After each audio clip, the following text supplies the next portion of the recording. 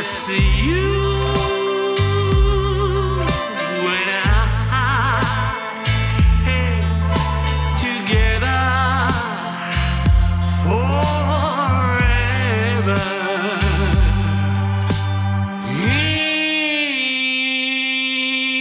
In love. Welcome back, everyone. And for today, I'm joined with Cameron and Maddie of Queen of Hearts. But before I really get into today's episode, I did want to point out that while we are going to talk about Annie as a character like I do in my traditional episodes, a lot of questions will build off their film Queen of Hearts. So if you haven't seen it, I do have the link in my Podbean account, so be sure to check it out before you listen to today's episode. With that, here's Cameron and Maddie. Hey everybody, this is Cameron. I am the writer and director of Queen of Hearts, a Twin Peaks fan film. You may have seen me over the years. I host the Twin Peaks Thought of the Day videos and other stuff on the Obnoxious Anonymous YouTube channel. Hello, everyone. My name is Madison Bates. I worked on Queen of Hearts as originally the producer, and I also ended up playing Annie Blackburn as well. We could start off, we'll just go in chronological order, so starting with everything from the final dossier. I'm going to try to bypass a lot of the stuff, the more convoluted parts of the family tree. But I will point out that Tammy actually does get Annie's age wrong twice, or at least once in her writings. And it kind of sets the precedent if you're not sure what to trust or not to trust, because they mentioned that she was born in 1973, I believe. I was like, she couldn't possibly be 15 or 16 at that time.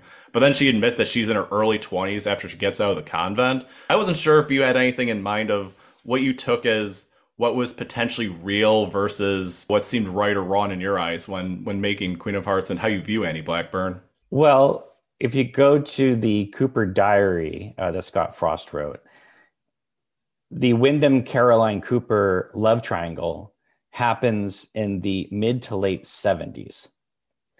But in the show, he talks about how him and Wyndham protected Caroline or guarded her 4 years earlier to the Laura Palmer mystery.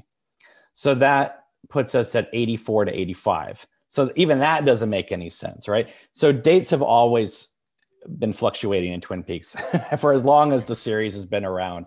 So honestly, I took primarily the show as canon, the movie as canon, and then the books, unless I treat it as canon, unless it completely contradicted the show. So for instance, like that contradicted the show. She's not going to have a boyfriend, leave high school, go to a convent, and be out at 15. Dale Cooper would never have given that big speech to Audrey about her being so young for him when she's literally 18 years old, right? So, I mean, like, yeah, she's young, but she's of legal age. So he's not going to go with Annie Blackburn who's 15, right? So, so all that kind of went away. And also Tammy is very much an unreliable narrator through a lot of that. One, the timelines are fluctuating because of what happens at the end of season 3. But at the same time, though, she's also trying to look good for Gordon Cole, because there's a few times in the final dossier where she throws Cooper under the bus so that she looks better. So she wants to be the star of the show now. Man, he pretty much covered it. I mean, that's pretty much it. I would agree with all that. I guess we'll just kind of go on, is that her biological father, from at least what I remember, I believe it's Marty Lindstrom. And the whole thing with Annie is that she grows up in the motel, The Weary Traveler. Once Norma finds out about her, she has this very strong protective instinct for her, to the point where not only does she not tell Hank, she doesn't even tell Ed. And again, we're just going by, what Tammy says, but I just figured that was actually worth pointing out. Also, this is around the time when, and this is what kind of comes into, she moves out of the motel to Roland Blackburn's. I believe it's 6 weeks after Marty's death. And then she's sent away to a Catholic boarding school a few weeks later, where she maintains her good grades, only visited by Norma. And then we get to the Christmas party scene that you both had. I wasn't sure if there was anything you had in mind with the final dossier beyond what was presented here. Well, in the show, she's in the boat and she's talking to Cooper he asks about her suicide attempt, and she says it has to do with a boy. Nothing else is really said about that. Then the final dossier brings up this idea about the stepdad trying to assault her around Christmas, and that what led to it. So when it came time to doing Queen of Hearts, I just thought, you know what, to get Annie's character to go 0 to 60, and also she's still in the lodge, spoilers, in our film at that point, and the lodge is sort of like replaying the worst day of her life. I thought, well, You know, if we had Roland do his thing, if we had the boyfriend kind of, break up with her, if we had her mom throw her out of the house, it would be just a term, just like a huge amount of events happening all at once that would make her just not plan for it, but just it would just be a spontaneous thing. We were very lucky because we ended up shooting that scene around Christmas. So the house we were shooting at still had the Christmas tree and the lights and stuff like that. And I thought that's perfect because at first we were just going to put some Christmas lights around, but having the full tree there and having Annie just kind of looking at the tree and being kind of sickened and depressed by the whole night already before things happen with Roland, I thought really illustrated kind of the tragic nature of her character. I agree. It totally did. And I remember, Cameron, you telling me, when we were discussing the character, she says it was about a boy, but, you feel like there's more there. And, is that enough really to push someone that far in that instance? And so all that extra information that we find really helps kind of illuminate the story. And I definitely was glad that you told me about all that, Cameron, because it really helped with the characterization and putting yourself in that moment. It really does build and definitely push her over the edge.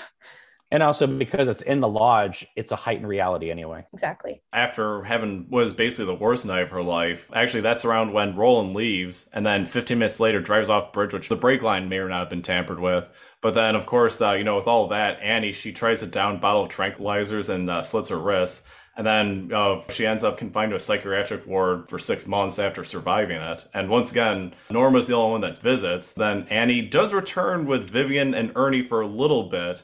But then she promptly just returns to school and just hates the idea of going back, that she just stays at the convent for a time. I wasn't sure if there was anything else either you had in mind, just because, these are also other large events pertained or lean into Twin Peaks. Well, if you watch the show and she comes back from the convent, just a couple episodes earlier, we had Vivian and Ernie in town, right? She shows up as the mysterious MT Wentz. They don't even mention Annie. So, I mean, if you want to look at it just from a writer's perspective, were they still trying to get the Cooper Audrey storyline going? Because they don't even name drop Annie. What a perfect opportunity to say, your sister's getting out of the convent. She'll be here in a few days. They don't even drop her name at all. So I thought, well, that's really cold. I mean, obviously, from a writer's point of view, if they didn't know what was happening, yeah, okay, that makes sense. But with what we have now as the show, you have a mom going to visit her stepdaughter, doesn't even name drop that her daughters might be coming to town. So that means that Vivian has completely moved past Annie. Not even thinking about her anymore. And also there's a moment in our film where after Roland leaves and Vivian throws Annie out, there's a sound effect. You can hear the screeching tires of Roland's car leaving. So that was, to obviously hint at what the final dossier suggests, which is basically a riff off what happens to Uncle Pooch in Wild at Heart, with the idea of the person who tried to assault Marietta's daughter, Lula, ends up exploding off the side of a mountain. So there's connections everywhere. Once she's in her early 20s, she does obviously come back to Twin Peaks, where Norma gives her a job. And of course, this is where Dale Cooper comes into play. We could probably talk about Dale Cooper and how he views Annie, because I feel like this is the part where you'll see that how I'll probably have a different stance on Annie compared to you both, just because there's just a lot with their interactions that just stand apart for me. So what would you say stands apart for you specifically? Actually, Cameron, I know you're friends with Emma from the Vlog Lady, so you probably already know where this is going. Oh, about the tulpa. Even today, I was actually thinking of it a little bit differently. Is that at first I had it written down for the longest time that she was a possible byproduct of the Black Lodge, but I actually view it almost as potentially as if Annie is I don't know, there's something that can almost is dormant within her. It's not unlike I would say it's not like Sarah Palmer or Leland Palmer. There are just certain aspects of what stands out to me in the final dossier. And a lot of what in the show would be potential plot conveniences, because what I have written down is that Norma, she always refers to Annie as being very in her own world and such. And then it seems it's like we were talking about before with when Vivian comes in, is that she's kind of almost arbitrarily talked about, where Vivian's completely cut off, but she's not really mentioned at all. And then with Cooper, where Wyndham Earl is back and there's all this stuff that's going on, and he's just so transfixed on Annie. But the big one for me is that when he's doing the little design of Major Briggs and the Log Lady's mark, and she just casually name drops Owl Cave. It's like this place that's pitch black that even Hawk doesn't know about. I thought, oh, this actually kind of works out pretty well. And the reason why I'm bringing this up is that I feel like, and actually, one of the things that Tammy says in the final dossier, and this one I would agree with, is that she says somehow Cooper could never resist a bird with a broken wing. And it just seems like she's like the perfect person that would get Cooper into the Black Lodge. And sorry, I know I'm getting a little long-winded about it, but the last thing is that Major Briggs says that fear and love open the doors. And I always view it where it's like with Cooper, where he obviously has a love for Annie, but then there's also just that fear of losing her and her awaiting this horrific fate. And that would be the thing that would kind of prompt him going in the Black Lodge and just throwing a wrench into everything at that point. Wow. Well, originally it was supposed to be Audrey going to the Black Lodge, so it would have served the same function. Yeah, I mean, like we kind of talk about that a little bit in our film where Annie's talking to her boyfriend and they talk about how they had this like owl cave challenge and they had to like stay in there overnight. And so he's kind of a douchebag. So she's probably looking at the walls all night, you know, kind of looking around. And she talks about how she felt protected. I mean, if we go by your illustration, you could say, well, even though she's not a quote unquote agent of the White Lodge yet, she's still got this aura of being protected. And we know that time is subjective then, especially as we go on in the plot of Queen of Hearts with Annie jumping around in time. So I do see that could be the case even before she becomes an agent of the White Lodge, that she's still protected. Almost like she's destined for greatness, right? So there's going to be that thing around her. And I mean, let's not lose sight that if you just go by the show itself, the second season, Annie was created for reasons, right? They couldn't do the Cooper Audrey story. So they created a character, a very, very weird, awkward kind of character. Think, you know, who's going to bring in a suicidal ex-nun to be the love interest of Agent Cooper? But they did it. She's the redemptive arc for Caroline, right? I mean, it's basically everything's being set up to be a replay of Cooper, you know, against Wyndham Earl with this woman in between them. Wyndham Earl thinks it could have been any of these four other women because he's got these different cards and stuff like that. But of course, it ends up being Annie. It has to be Annie. I mean, if it had been Shelley, it just wouldn't have made sense, right? So that's why when Annie wins Miss Twin Peaks and Cooper's just like, oh, Lord, right? But one of the things we talk about in the film is when the doppelganger visits her at the hospital and Annie says, what do you think everyone was saying to me, you know, or I saw people saying behind my back, you know, that, you know, you had this thing with Audrey, people saw you around town, then you're with me. I didn't know about this at all because I met you on the first day I got here. He's out there warning Shelley, Donna, and Audrey that Wyndham Earl is out there hunting him down, but he's going all over town with Annie Blackburn, right? Knowing that Wyndham Earl is like stalking them, and he doesn't think to tell her that his ex-partner's in town looking to kill somebody close to him. It's a small town. It doesn't make sense. It's a small town. And then you definitely see that frustration come out in her character later of like, you know, what really was I to you? And I think she starts to question the relationship a bit after all that. Oh, she's done. Yeah. I'm putting it lightly. Yeah, that's the thing with Dale Cooper is that he's very transfixed in the moment and he never actually really can see a bigger picture. And I feel like that's something you tapped into for Queen of Hearts because I think of how you view Annie as like so central to like the mythos of Twin Peaks at large. Just change things like, you know, I guess in between the scenes, if you will, of like all three seasons. Well, David Lynch is the one that brought that up because if he had not put her in Fire Walk with Me, I probably never would have come up with that connective tissue. Do you know what I mean? Yeah. Like he's the one that put her in Laura's bed. On that topic, what was it like for you in theaters where you watch the Annie Blackburn scene and then you see her seeing the missing pieces, which I feel like must either reaffirm or change a lot in the 22 years during that time? Well, the scene in the theater was surprising because almost every other character from the original show had been cut out. But here's Annie Blackburn in the middle of this thing. And the ending of Fire Walk with Me with Laura looking at the angel and them in the Black Lodge, that really got to me, not so much the way a lot of people look at it in terms of like Laura feeling like the angels are there for her, but more of like, oh my God, like they're safe in this hell world, this Black Lodge. What the hell is going on outside that's making somebody like Annie Blackburn travel through time to get this message to Laura? Like things have to be really bad out there. That doppelganger has to be really tearing stuff up. Now, I had the script for Firewalk Me for years before we saw the missing pieces, right? And the script basically says, some months later, Annie's brought into the hospital. But when you watch The Missing Pieces, when it finally was released, you see, oh my goodness, they're bringing her in wearing Caroline's dress. They're not bringing her in wearing the Miss Twin Peaks dress that she came out of the lodge wearing. So right there, that kind of inspired me in terms of like, well, if we ever did get to make this film, that would theoretically, now I understand Fire Walk with Me is all about switching things up. Right. So Dale Cooper, DC, becomes Chester Desmond, CD. The picture of Laura at the high school is the one that was at the Palmer House. And the Palmer House picture is the one that was in the high school. I get it. The whole movie's about flipping things around. However, when it came time to doing this film, I thought that means that Annie has gone to Glastonbury Grove at least twice. So I have the scene later in the film where she goes to Glastonbury Grove and has her breakdown. And Norma's there with Sheriff Truman. And then they bring her to the hospital and she's wearing the other dress. So that was like something that wasn't in the script. But then when I saw The Missing Pieces, I thought that's kind of cool because it does say some months later. It does not say 3 weeks later, which is what it was, kind of is, right?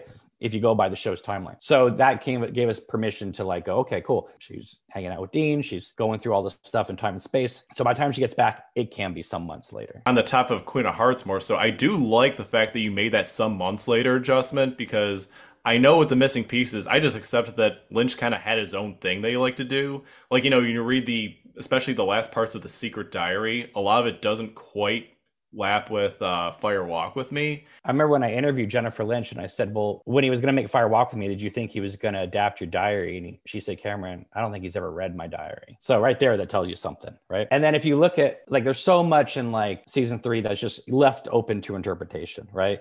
Like, for instance, in part 8, when the fireman or the giant, and the orb comes out, right? And they send the orb towards the United States. If you watch the orb go and it's going across Mexico, whatever, and it looks like it's on a trajectory to the Pacific Northwest. But where the fade out happens in the show is right as the ball passes Odessa, Texas, right? So it's like, are they sending the ball to the Pacific Northwest, or is that them sending Carrie Page to Odessa? It's like, when Laura's in the Black Lodge and she screams and she flies away, is that the ball being sent to Odessa, Texas? There's so much stuff that like is just left open. So yeah, I mean, there are definitely multiple timelines. Because for instance, when you look at part 18 and they show Cooper rescuing Laura, right? It's a different shot. It's different takes. So that's implying that he's done this multiple times now and he's trying to get this right. So who knows how many multiverses there are. Yeah, I always kind of thought of it more so that there's two realities that we're primarily focusing on, or at least Lynch is primarily focused on, but there are others. I guess, we could say some like My Life, My Tapes could probably fit the bill for that. But yeah, that's the thing is that like I know everyone has different theories on how many alternate universes there are, or like alternate scenarios. It's always hard to know where to pull the thread on it. Right, and a lot of his work is, I mean, you could argue that Mulholland Drive is in here too, and he says that Lost Highway takes place in this world. So I mean, it's all one world. I mean, like Fire Walk with Me is the prequel to Twin Peaks. But really, the prequel to Twin Peaks is Blue Velvet. Like it's Jeffrey Beaumont, but it really is Cooper and Diane as like their first little Hardy Boys mystery. Out of all the Lynch's filmography, I always viewed that in terms of being a direct sequel to Twin Peaks. I always viewed that actually Lost Highway was, where the mystery man just feels like he completely fits as omnipresent evil from the Black Lodge. And who's to say it has to be just in Twin Peaks? It can be other vicinities, and that's not even going the fact that the Hollow trilogy with Mulholland Drive and Inland Empire can overlap as well. Yeah, because I think Lynch, he said in one of his videos that Lynch had 2 other movies in mind for Twin Peaks, and that when they fell through, that a lot of that carried over for Lost Highway and a lot of similar elements as well. Well, it makes sense. I mean, Pete and his girlfriend, don't they feel like James or Bobby and like one of those girls in Twin Peaks that and a lot of Lost Highway is the James and Evelyn storyline for the big screen. Oh man, I didn't even think of it like that. I don't know. It's like I think you make the James Evelyn stuff sound a little too good when you put it like that. Well, I'm just saying but he didn't write any of that. He didn't direct any of that, right? So it's sort of like if he had directed the James and Evelyn sequences, it would have been more like Lost Highway. Honestly, yeah, that's actually a really good point. My thing is that whenever I do rewatches of Twin Peaks, I always watch from Leland's Wake up until the giant chess piece in one night. I was like, all right, just got to get through all the bad stuff in Twin Peaks in one night. So once I come back tomorrow, it'll be good. It's only a few episodes, but when it aired, it was 2 months. And that's why the show died, right? If it had been a week or two, whatever, but it was like 8 weeks. And then with hiatuses and stuff like that. And then when the Annie arc came in, they weren't even going to air those episodes. I mean, the show was done. They pulled it after Josie died. They weren't going to air it. And that was at a time when, there's no streaming, there's no DVD, there's nothing like that, right? So we weren't even going to get them. And enough people complained that they said, fine. So they put the first 4 out, then waited another month and put out the last 2 as a Monday night movie. And that was it. Oh, I think it was in Reflections by Brad Dukes, where it actually had less to do with Coop, the movement, and it actually had more to do with, I forget which country, but they had to have all episodes released on ABC in order to play it in one other country. But it was like a 2-month gap, right? And I remember a friend of mine called me and said, yeah, apparently the girl from License to Drive is going to be in this. And I'm like, what are you talking about? It's ridiculous. And then here we are 30 years later, making a 4-hour film about that character. So before we get any further into Annie from Twin Peaks, was there anything else to bring up just in terms of my view on Annie kind of being at odds with yours? I don't think it's at odds. I think there's so much that can just sit alongside of it. One thing that you may want to get into, what I love, is Maddie had not even seen any of Twin Peaks before she got involved with this film. So she binge watched all 3 seasons and the movie before she even read the script. So it's imagine that. Imagine binge watching 3 seasons of Twin Peaks and the movie and then reading the script. I think her mind was blown. It took a long time. I think I got it done 2 weeks, just nonstop. That was my job, was just getting through that. And then, it just wouldn't have made sense reading the script, if I hadn't, I would be like, now I'd have a million questions and he would just have to be like, go watch a series. Yeah, what's the toll problem? A million different questions. And I'm so glad that I did that. I watched everything that I could. And I actually did watch the extended edition of Fire Walk with Me as well. And it helped, it really helped me kind of wrap my mind around this script where, you jump around in time constantly, because it's multiple timelines being shown at once. And so reading that is a lot different than seeing it. So I'm really glad I had done my research. Actually, Matt, I guess this would probably be more of a question for you. Obviously, with Annie and Queen of Hearts, a big part of it is that she does a lot of stuff to kind of lead to the ending of season 3. Did you kind of watch stuff look through the lens of what Annie would or would not be doing in season 3, even during that time leading up to reading the script? Yes and no. It was, at the time when I was reading the script, remember, I did not know that I would be playing Annie. So I was more looking at all of the characters equally. I wasn't necessarily singling in on one, but I definitely reread the script after I found out that I was playing Annie. So I did do that then. But at the time, I didn't know exactly what I'd be taking on yet. So that came a little bit later. The one thing I did want to point out is that we can't really talk about Annie without going into the Black Lodge. And I'm not sure if this Lynch just kind of did this because it felt right in the moment. But I noticed that throughout Dale's time in the Black Lodge, Maddie disappears when she says, "Beware of my cousin." And then Annie disappears right in front of Dale Cooper Wyndham Earl. I feel like there's some almost a vague connection of sorts because other characters just kind of leave off in their own way. And I know this is contradictory to my theory that I came up with, but almost more of a purity of Maddie and Annie and something relative to that. I wasn't sure if any of you had any thoughts in mind about that in the Black Lodge or any of your own theories. The fact that the entire film we made is juxtapositioning Annie with Wyndham and Caroline. It's all kind of that whole Black Lodge sequence just, for the duration of our film. It's what are the connections between Cooper had a relationship with Caroline and Annie, and Wyndham Earl was there. So it's a quartet, and that's what Wyndham Earl wanted. He wanted to bring Annie in and kind of as the prize, and he'd be crowned the king of the Black Lodge, I guess. I don't know. And it just kind of blew up in his face. It blew up in all their faces. They weren't expecting that. And, Cooper gets trapped and Annie lives on to do another day, but she's taking all her pain, at least in our film, and doing her best to transcend it, take it somewhere else so that it's not just kind of like, I'm just going to sit here and wallow as a victim. I was thinking of is that during this time, lead into Annie going in the Black Lodge. And this is coming back to the whole idea of Norma, where she refers to Annie being almost like a dreamlike state and sort of in her own other world. I was thinking of that scene in the season 2 finale where it shows Ed and Norma at home, and it shows on the opposite end of the fireplace with Mike and Nadine.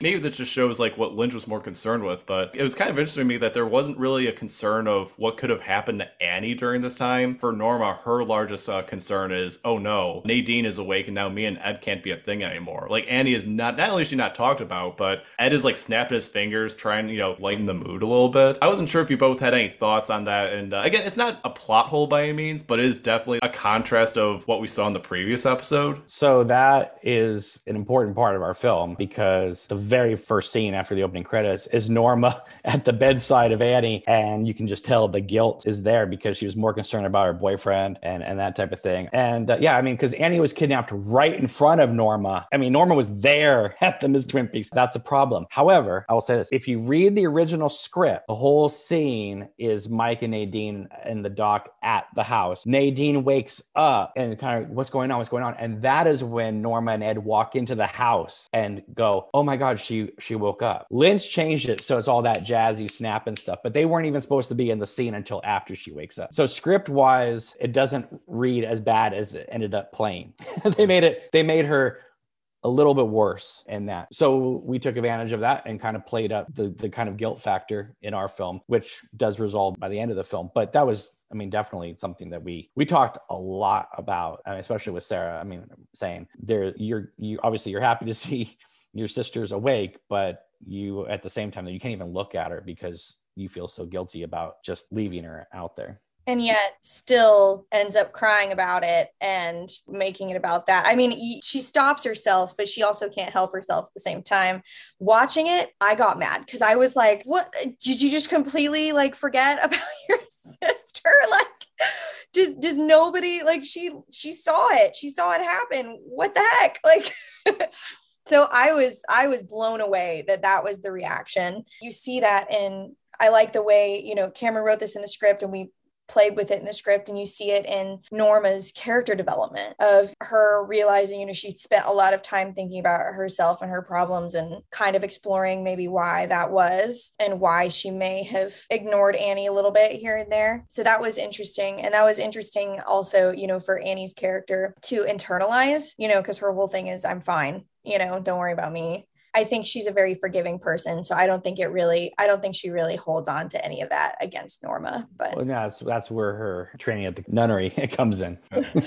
Forgiveness is a virtue. Looking through the lens of season 2 finale and Fire Walk With Me is that I think of the fireplace in that scene. There's something about Lynch where it's fire and the way he uses fireplace, Twin Peaks, where it sets people off because we have that scene with Ed, Norma, Mike, and Nadine, and then we have the scene with Ben Horn and Doc Hayward where Doc Hayward he really sets off.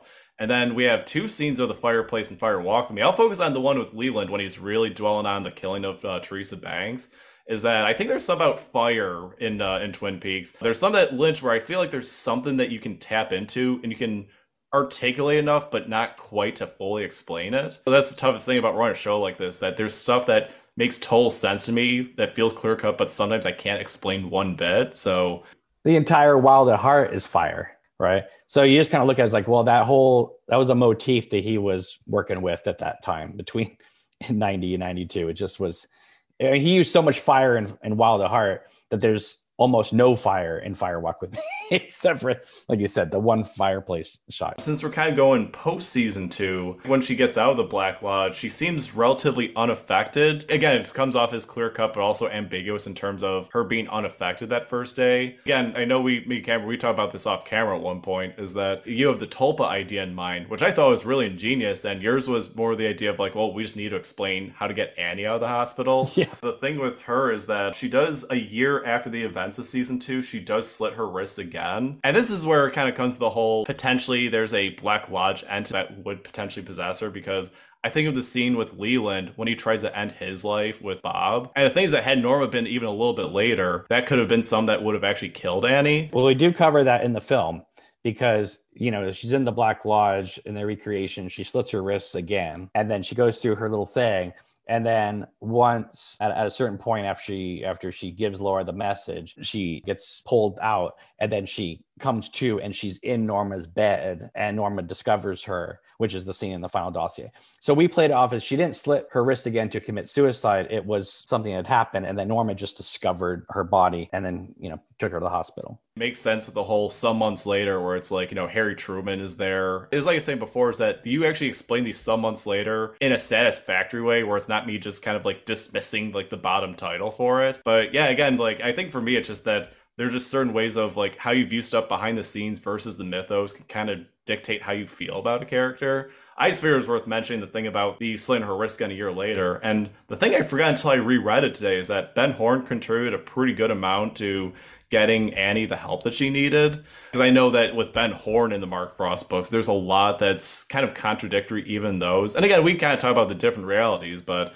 I did think it was interesting that in this case, that Ben Horne did do the right thing for her. Well, this is still in his charity phase, right? And Norma does say in season 3 that she franchised the diner to help her family. Well, she doesn't have any other family but Annie. So there's this whole thing of like, this must be an expensive place, Maddie, that Annie's staying in, because they're really pouring in the money to it's probably $100,000 a year to keep her there. And I just have this feeling that they just kind of wheel her into that room like every day and just let her sit there entirely protected away from everybody else. We kind of played it up where like her body is there in physical form, she's safe, but her mind, she's zipping everywhere. She's not really there. I mean, her body's there.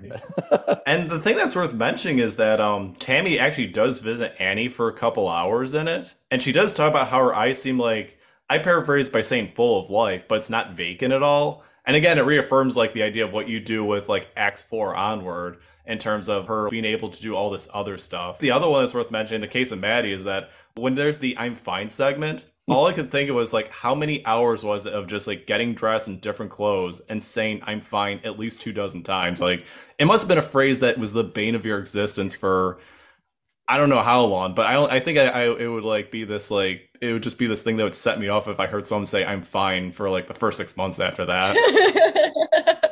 Yeah, so it was the bane of my existence for 2 days. The first day was the changing into a bunch of different outfits and saying it over and over again in different angles in each outfit and all that. The second time that it was the bane of my existence was doing the sound work and having to match it exactly the same every single time, which took a little bit. But for how many times it was said, I definitely was relieved by the time I didn't have to say I'm fine anymore. I didn't even think about the whole sound mixing aspect. I was just thinking of the filming, and then that was like just like enough. Well, then it was the bane of the bane of my existence when I was doing the sound editing. Because while Maddie did such a fantastic job with the sound work, occasionally there'd be a moment where, because she would do, listen, we were getting tired, and also, she was leaving town, so we need to get stuff done. So she would sometimes do like 5 or 6 of them in a row, right? And just do her best to match it. And we did like a few takes of those. And then I would go in there and adjust it and make it work. But sometimes there'd be like an extra little moment of breath that I'd have to cut out. So I literally had to go in and sync every single word. And sometimes I'm fine. It needed to be I'm fine or I'm fine. So I had to go in there and like stretch out space or move it up. That became the bane of my existence, was doing that. I think it's like, I don't know what it is. It's like 48 times. It took a long time, and it's all that monotone. But we knew if we did it right, we knew it would be a memorable scene. I remember Maddie saying to me though, this could be really comical if it doesn't go over well. And so putting the music of Dark Space Low underneath it keeps it from being comical. Obviously you did sound and video, but I think for me, I think of like whenever I edited my own episodes, I think of what David Bowie said to Charlie Rose in the late 90s about art. And Charlie Rose asked the question like, oh, what compels you to make the art that you do? And David Bowie's like, well, quite frankly, just so I can finish and move on to the next one. Because he talks about how in a lot of cases it's not an enjoyable process, and editing is not something that I can ever sit down and enjoy. It's just like, all right, just got to do it, have it sound good, and then just not think about it after that. Well, I love editing, although it is hard but it is kind of fun to make things work, or you start putting scenes together and you're like, oh my God, that works. right? Or that works, but not quite enough. What can I do to make that work? And sometimes, like for instance, in Queen of Hearts, it was just changing the angle or changing, seeing a reaction. Like, okay, like, it just, you just had to make little adjustments, and those little adjustments all of a sudden took it to another level. I mean, we're talking a 4-hour film. I mean, a lot of movies can't even sustain interest for 90 minutes. And we're taking on characters that people know and love from 30 years earlier, played by very well-known actors, and trying to hold your interest for 4 hours. And it seems like it's worked because people really seem to really enjoy it. On that topic, because since obviously we're talking about actors with Maddie, with taking on Heather Graham, was there any stress of just knowing you were taking on like not only just a previous character, but an actress, of that magnitude? Well, you definitely need to have a certain respect for that actor and their work. Absolutely. But if I think I approached it in less of a, oh my gosh, what if I can't make this work, to, well, I got to make it work. So how am I going, how am I going to do it? I didn't want to psych myself up about it. I definitely had respect for her and her work. Absolutely. It was an honor to be able to do my best at recreating it. And another thing was that a lot of it was played on a plot line that took place after everything that she had experienced in the Black Lodge and, leading up to it. So she had changed in ways, and that definitely allowed me to explore a little bit more and, kind of flesh that out on my own. But then some of the flashbacks of the earlier scenes that we see later in the Queen of Hearts film, I definitely had to spend a lot of time watching and rewatching all of her little tics and mannerisms and all that little stuff. So I would say I definitely saw it as a challenge. Every single one of the actors in the Double R Diner scenes at the end, pitch perfect, because they're all doing their own spin on things.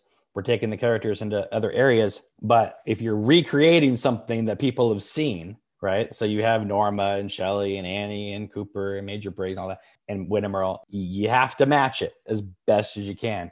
And it's great because when Maddie and Nico are doing their scenes, it's familiar lines. It's familiar. Oh, we're back in the Double R Diner. We're back in the season 2. We're back in the certain framing of the show. And yet the lines now have new meaning because of everything we've already gone through in it. Even though it's the same lines from season 2, you now see the characters differently because, it's now 3 hours into the film. So the one question I do have is that for anyone who does a Twin Peaks rewatch, where do you think watching Queen of Hearts would fit in it?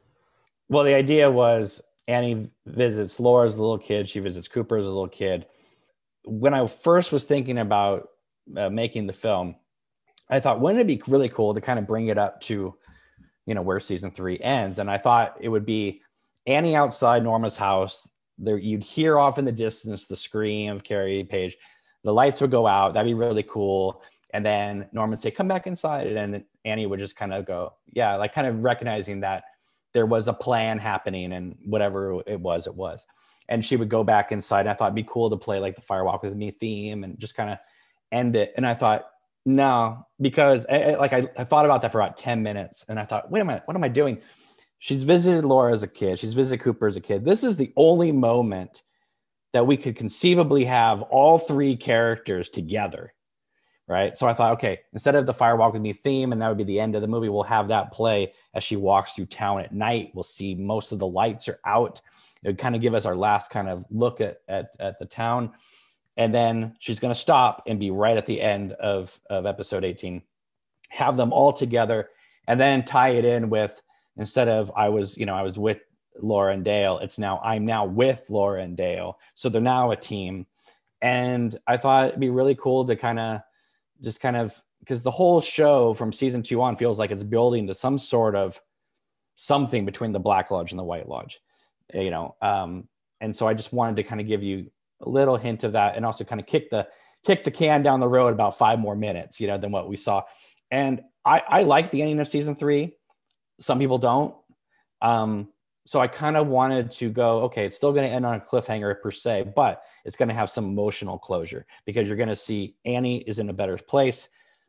Cooper's in a different place, Laura or Carrie, whatever, it's a different place, but they're together.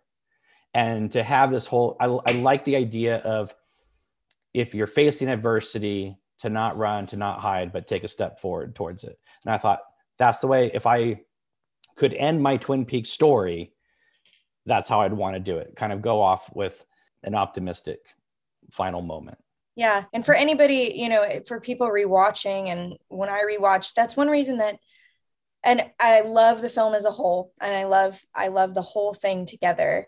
But that is one reason that I am kind of glad that there's also the acts, because if someone wanted to, they could potentially go through and watch season 1 and season 2, and then watch certain acts, and then kind of go in through season 3 and watch them, you know, in whatever order they want, to kind of like fit it into the story in their minds, you know, kind of like, I don't know if there's even a way to really do it chronologically, because there's a lot of overlap, but that just something to think about. There's also subtle differences between, I mean, little stuff, but there's subtle differences between the acts and the final film. There are changes, nothing huge, nothing substantial.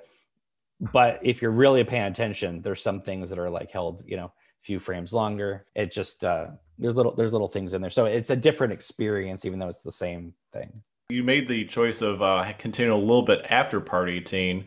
Was there that part of you being extra deliberate on like, okay, if I view this as basically canon, was there anything that you had concerns about what would be set in stone once it was put in there for either of you? Well, just from a script writing point of view, I thought, like I said, I wanted that emotional closure. Obviously, there could be further adventures or further things, but just I wanted to feel like they were together. I knew it was the one thing that was like gonna go, you know, past official canon. But I also thought, yeah, but maybe we'll inspire them to kind of go this route, because people will like it so much that how could you not do this? You know, there's just something really cool about, you know, them staying in the middle of the road, and, you know, and she kind of bypasses the whole Part 18 stuff of like Richard and Carrie. She's just like Laura, Dale. Like that's just as like, she's still calling them by their names, because she's like, you know, whatever reality we're in, whatever you think you are, at your core, you're still Laura and Dale. And so she's just kind of, and you know, they recognize her, and, you know, having Carrie take her face off and the frog moth showing up. And it's right before the movie seems like it's about to jump the shark. It's over. You know, it's like everything is building. I love that whole ending when she's walking through the town and stuff like that. And there's something kind of serene and peaceful about, you know, she's not walking down the sidewalk. She's walking down the middle of the road. Like, it's like Annie owns the town. This is her world. And I don't know, to me, it just, and the fact that Nico and Ruby were so great as Cooper and Laura, it's just, it doesn't feel like, you know, like we're stepping on anybody's toes. It feels very honorable. You know, it's not like, you know, we're going to just change it all up. It's like, well, just from the what we've set up in the film, that seems like the logical conclusion to the movie, you know? Yeah, it feels very powerful, and it also lets your imagination go wild afterwards. I love that. Yeah, that's the thing is that, you know, it's like when we both made this, it's very clear from a place of like honoring what's come before. It's not like oh, I want to reinvent the wheel type of thing. It's, and the thing is that it always shows in a movie. It's like, even if people don't explicitly pick up on it, they will pick up on it, at least on a subconscious level. And I thought it was like pretty clear cut throughout every frame, like at least when I watched it. Because a lot of people look at, you know, seasons 1, 2, you know, the series, each season separately. They connect, but, you know, season 1 has its own vibe. Season 2 kind of kicks it up. Season 3 is very different. Firewalk with Me is very different. People look at the books different. So I wanted to kind of create something that weaved everything together to say, yes, they're different, but they can coexist. I know that there wasn't a lot, but there were a few in the Twin Peaks fan community who thought that me even just making a film like this was going to be, I don't know, like disrespectful. But anybody who read the script, anybody who sees the film can go, wait, the whole thing is honoring everything that Mark Frost and David Lynch and any other writers came up with, Harley Payton or Scott Frost, whatever. So I firmly believe, and I've gotten evidence of this as well, that some of the people involved with the show, if they watched it, how could they not just feel the love from it? The whole thing is honoring them. Yeah. No, Oh, so you go, sorry. Maddie. I just wanted to say, I don't think watching it you could see anything other than a labor of love and an homage to something that we obviously have a lot of respect for.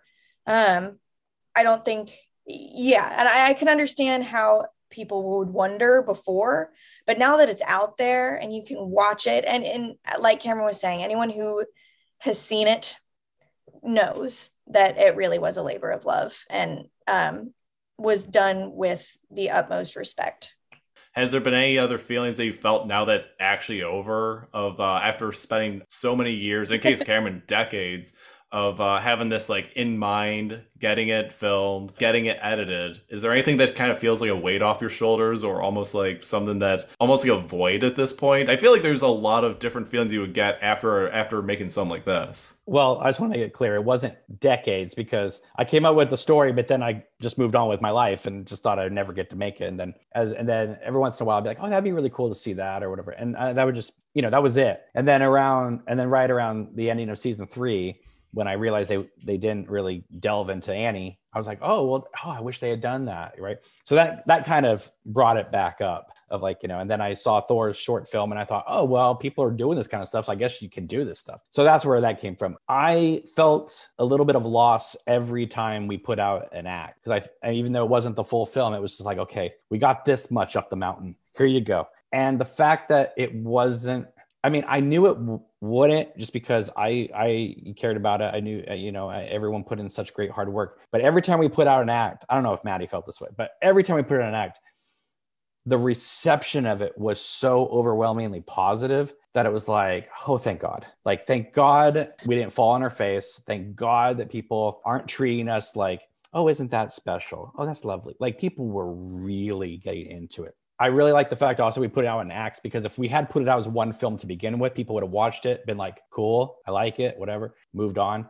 But the acts made people rewatch them over and over and over again to get ready for the next part. That by the time the next part came out, they had already accepted Maddie as Annie and Nico as Cooper and stuff. So it's like each new part became better because they were so invested in these actors as the characters, which they wouldn't have been if they just watched the movie in one sitting right from the start, right? So like I said, when I get comments, I'm very humble when I hear about this stuff. But like seriously, like when I get comments saying, I think of Queen of Hearts as canon, that's always was our goal. We said, okay, it's unofficial. Obviously, it's not canon, but we want it to feel like it could be a part of it. And we want to make it with the conviction that people would want to have this be canon. Again, we know it's not canon. But at the same time, though, I think, in 5 years, 10 years time, when people discover it, if there's nothing else that comes out in the Twin Peaks universe before then, it's 3.5 more hours of time in this town with these characters.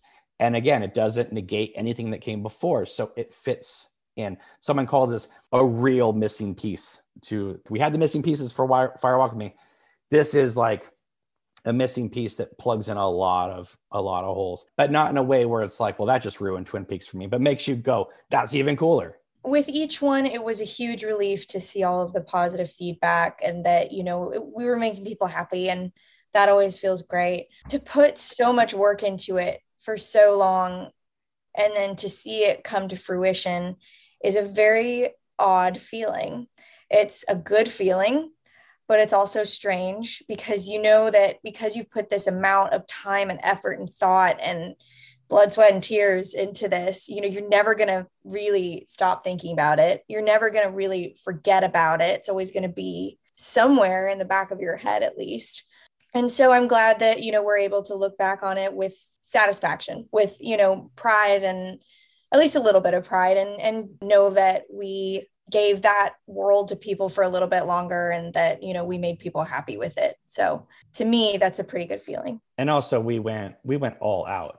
I mean, like we've said before, if there was an actor there on set and they were able to help out, they did help out. But day in and day out, it was Maddie and I every day working on this. So like literally blood, sweat, and tears, and me, and then and then me being a new father and working on top of doing the film. It was a lot for 2 people basically to take on. We tried to get people to help out. No one else would show up.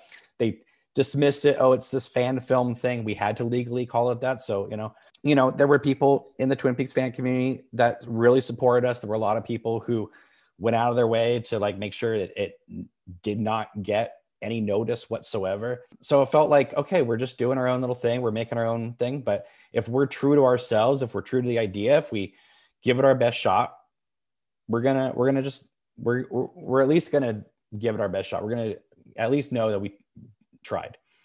And so, yeah, with each new part we were putting out, and it was just, we were just really happy with it. And then the fact that other people were happy with it made us really happy. And we had people coming to us that say, I really didn't think much about this when you were going to do it, but now that I see it, I see why you worked so hard and wanted to tell the story, because it's cool.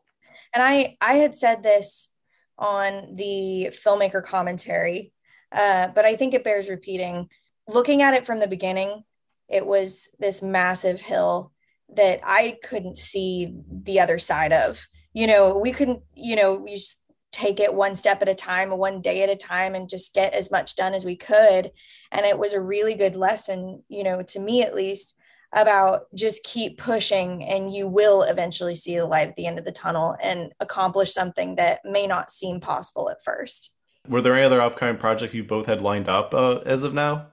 To be honest with myself, it's been about a month. I took a long road trip and just kind of, I don't know, I've been flirting with ideas, like just seeing like which mountain I want to climb next. I haven't decided on anything yet. Maddie and I have talked about some ideas. Again, we haven't decided on anything, but it would be an absolute joy and honor to work with her again. Absolutely. Absolutely. I just finished making some songs with my dad, and we're called Oleta Pearl, which is spelled Oleta and then Pearl. And did some songs and put those out on all streaming platforms. And I'm actually going to be recording my own solo original music here at the end of this year. And I'm really close to doing that, so I'm really excited about it. And that'll just be under my name, Madison Bates. So hopefully won't be too hard to find. Were there any final thoughts for either of you? You may want to just edit this out, but if you ever do anything on Caroline, get Charlotte on here. There's not a lot to talk about her character because we kind of created her character in our film, but she would be definitely someone to reach out to talk about that character. I feel like there's probably a deceptive large amount about her because, there's so much in her with My Life, My Tapes, I guess interpretations of the Black Lodge. Because I think of when I did my Ronette Pulaski episode, I would talk about a character who was on screen for 10 minutes. And it was probably like the most intense episode I had. So that's the thing, is that you can bring up a character who's in it very briefly, but if you find the right stuff and the person who feels strongly, you can definitely get someone who gets a great conversation out of it. Yeah, and our take on Caroline is very different than I think a lot of people were expecting. But once you kind of think about what someone married to Wyndham Earle for 10 years would probably look like emotionally, it makes sense. It makes sense. Thank you both for taking the time to, reach out and be a part of this. Well, thank you very much. I guess I have one question for you, Colin. What did you think at the end of Queen of Hearts when you saw the whole thing all together and the movie ends? What was your takeaway from it? I think it's not unlike Part 18, where there's that part of me where it's always thinking about it. Because my thing is that when I watch Part 18, my stance changed completely 180 on a rewatch. I think there's so much of Queen of Hearts where I'm trying to think of okay, this rings true to me, or this feels right, or, this changes my outlook. And I think I have to wait and do a rewatch before I give a good definitive answer. That's the things that there's sometimes I just think of what, I'm just, the gears are always turning. I think that's kind of where I'm at with Queen of Hearts. When you think about it right now, what stands out to you? A scene, or, what are some of the scenes that stand out to you? I can't, and this one might seem a little hard to believe, but there's the low angle shot of the woodsman where I was wow, he really captures this malevolence of this evil that's just right outside the door. You picked a really good angle for that part, and it kind of sets the tone of yeah, they're gonna take on some pretty nefarious stuff from this point onward. That's the part I hone in on, but I know there's a much larger picture at work. I do this with a lot of David Lynch films, is that I don't watch them too often, but I'm always thinking about it one way or another. Every time, no matter how many times I watch it or how long I take, there's always going to be a different feeling every time I get from it. Yeah. Well, we were very happy to make this film, and it was very stressful for a long time for me. And then when Maddie came in, while it was still a tremendous amount of work, it was so great to have a partner in this, because doing this alone was a nightmare and really could never have been done without Maddie's help and her obviously behind the camera and in front of the camera.